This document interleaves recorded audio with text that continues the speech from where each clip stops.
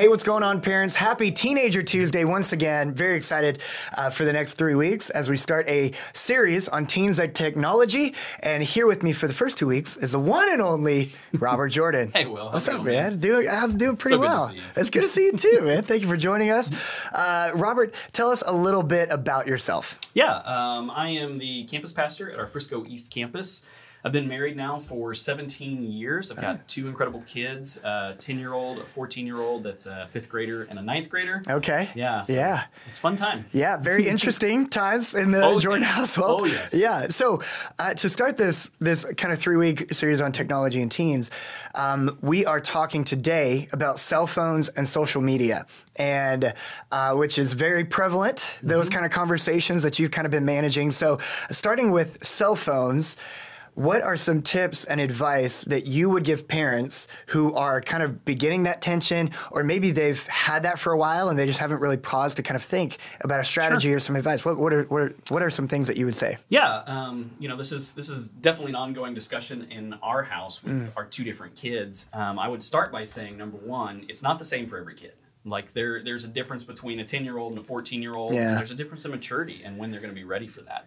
I think it also starts with a conversation with each and every one of them and a continued conversation on use through it. Yeah. And I think there's some very practical things that you can also do that kind of helps keep them safe. Yeah. One of the things that I would say is always start with charging the cell phone in a public place. Oh, yeah. We don't let our kids have their Yes. cell phone in their bedrooms. Gosh. There's a basket in the living room. At night, they plug it in there so that they don't have unlimited access to everything. Yeah. The second thing I would say is we believe in parenting apps for these phones that kind of control what they can do and what they can't. Yeah. And we also don't fully rely on them. There's Yeah. always going to be a way around them. It's not always going to catch everything. So we like to look into what's going on, what they're seeing, what they're doing. And finally, I'd also say think through location services. Yeah, It's one of those that's things good. that we don't always realize it's putting out there where our kids are all the time. to Yeah. people. We Which keep is it- good for us It's great to know. for us. Yeah. I like to know where my kids are, Yeah. so we disable them per app, Okay. so that all the other apps don't have access to where our kids Yeah, yeah. No, that's good. And gosh, the charging in a open space, that's so big. So many young men that I've talked to who struggle with pornography and looking, it's always late at night.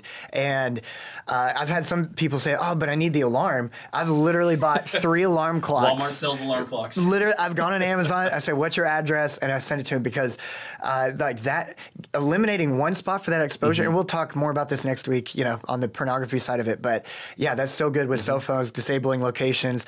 And you talked a lot about just having conversations, kind of like setting expectations. We all know this. Frustration comes in when there's a lack of expectations, or unmet expectations. So it's really good.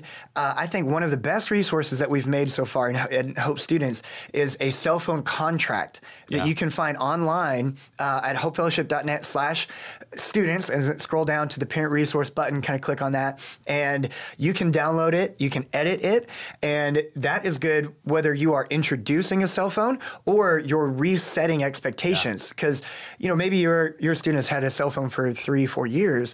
I don't think it's ever a bad time to reset expectations, because then like you're talking about, apps are great.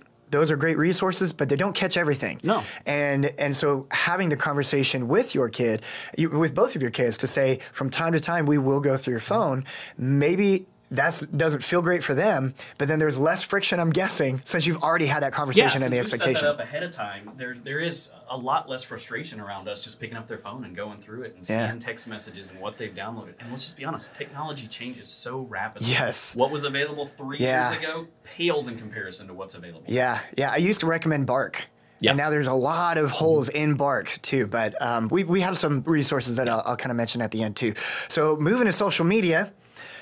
I've used social media as it's a little bit. I mean, it's fairly necessary in student ministry. I think we're very minimal in the way that we use and promote social media. But I view it as gasoline.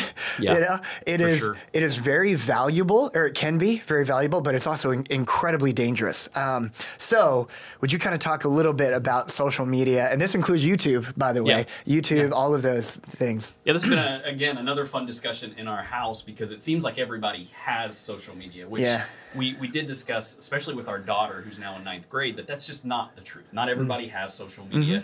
And like you said, it can be good, but it can also be very bad. So we focus on a few things right now. Yeah. The first thing that we kind of focus on is holding out as long as we can. Yes. We don't want to like outlaw it forever from our kids because we do want them to eventually learn to use it properly.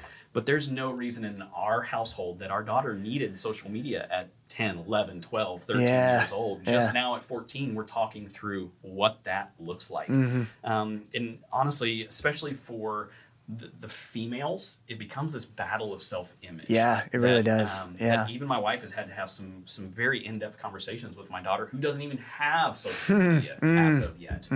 So hold off as long as you can. Yeah. Second. Man, on that, sorry to interrupt, but on that note, when you're saying charge in an open space, it does kind of protect from pornography as well.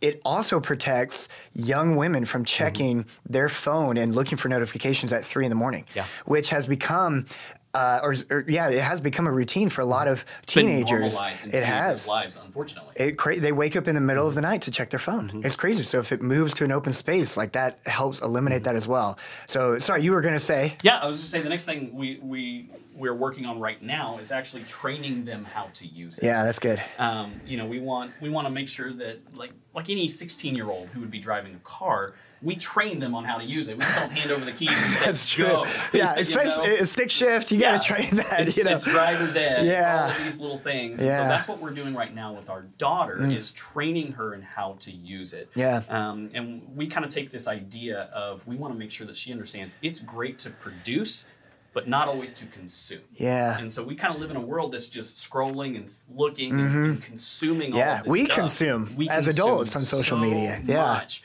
But we want to teach our daughter to also produce and have a creative outlet and use some of these social media things for the great things they are. My daughter actually does have a YouTube channel where she creates these animations. She does these digital animations. She started an art club at school to do these things with them. Now, we monitor the comments heavily. We approve every single one of them. It also gives us a space to say, hey, look at what this person said. Now let's talk about why they said it, what you should do with it, how to handle it. So we're slowly training her in how to do social media. So we even train on bikes. Yeah. We give the training wheels before you take the training wheels off. A friend of mine, I know somebody who he lets his 2 older daughters have Instagrams, but they don't have Instagram on their phone.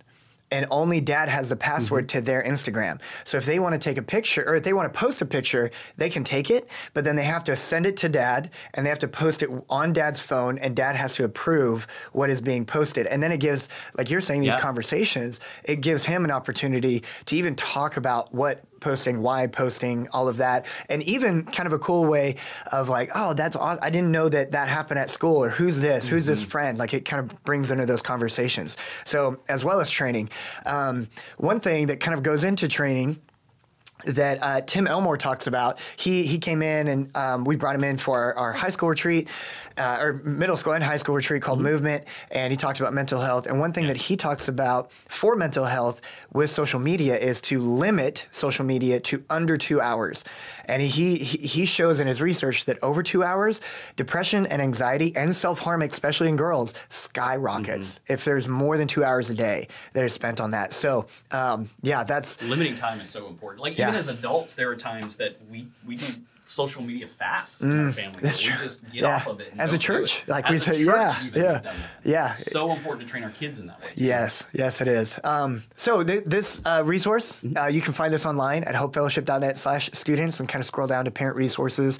As a part of that, too, we have a list of different apps that kind of can help monitor. It doesn't cover everything. No. But it does help with that. There's some tips. Again, it's not an end all be all, but those are some important things that we think could help with you and your teenager. And join us next week as we talk about pornography, something that maybe can be a little bit awkward sometimes. But so signing off today. We just want you to know if you can do this, you're not alone. God is with you, and so are we. Have a great week.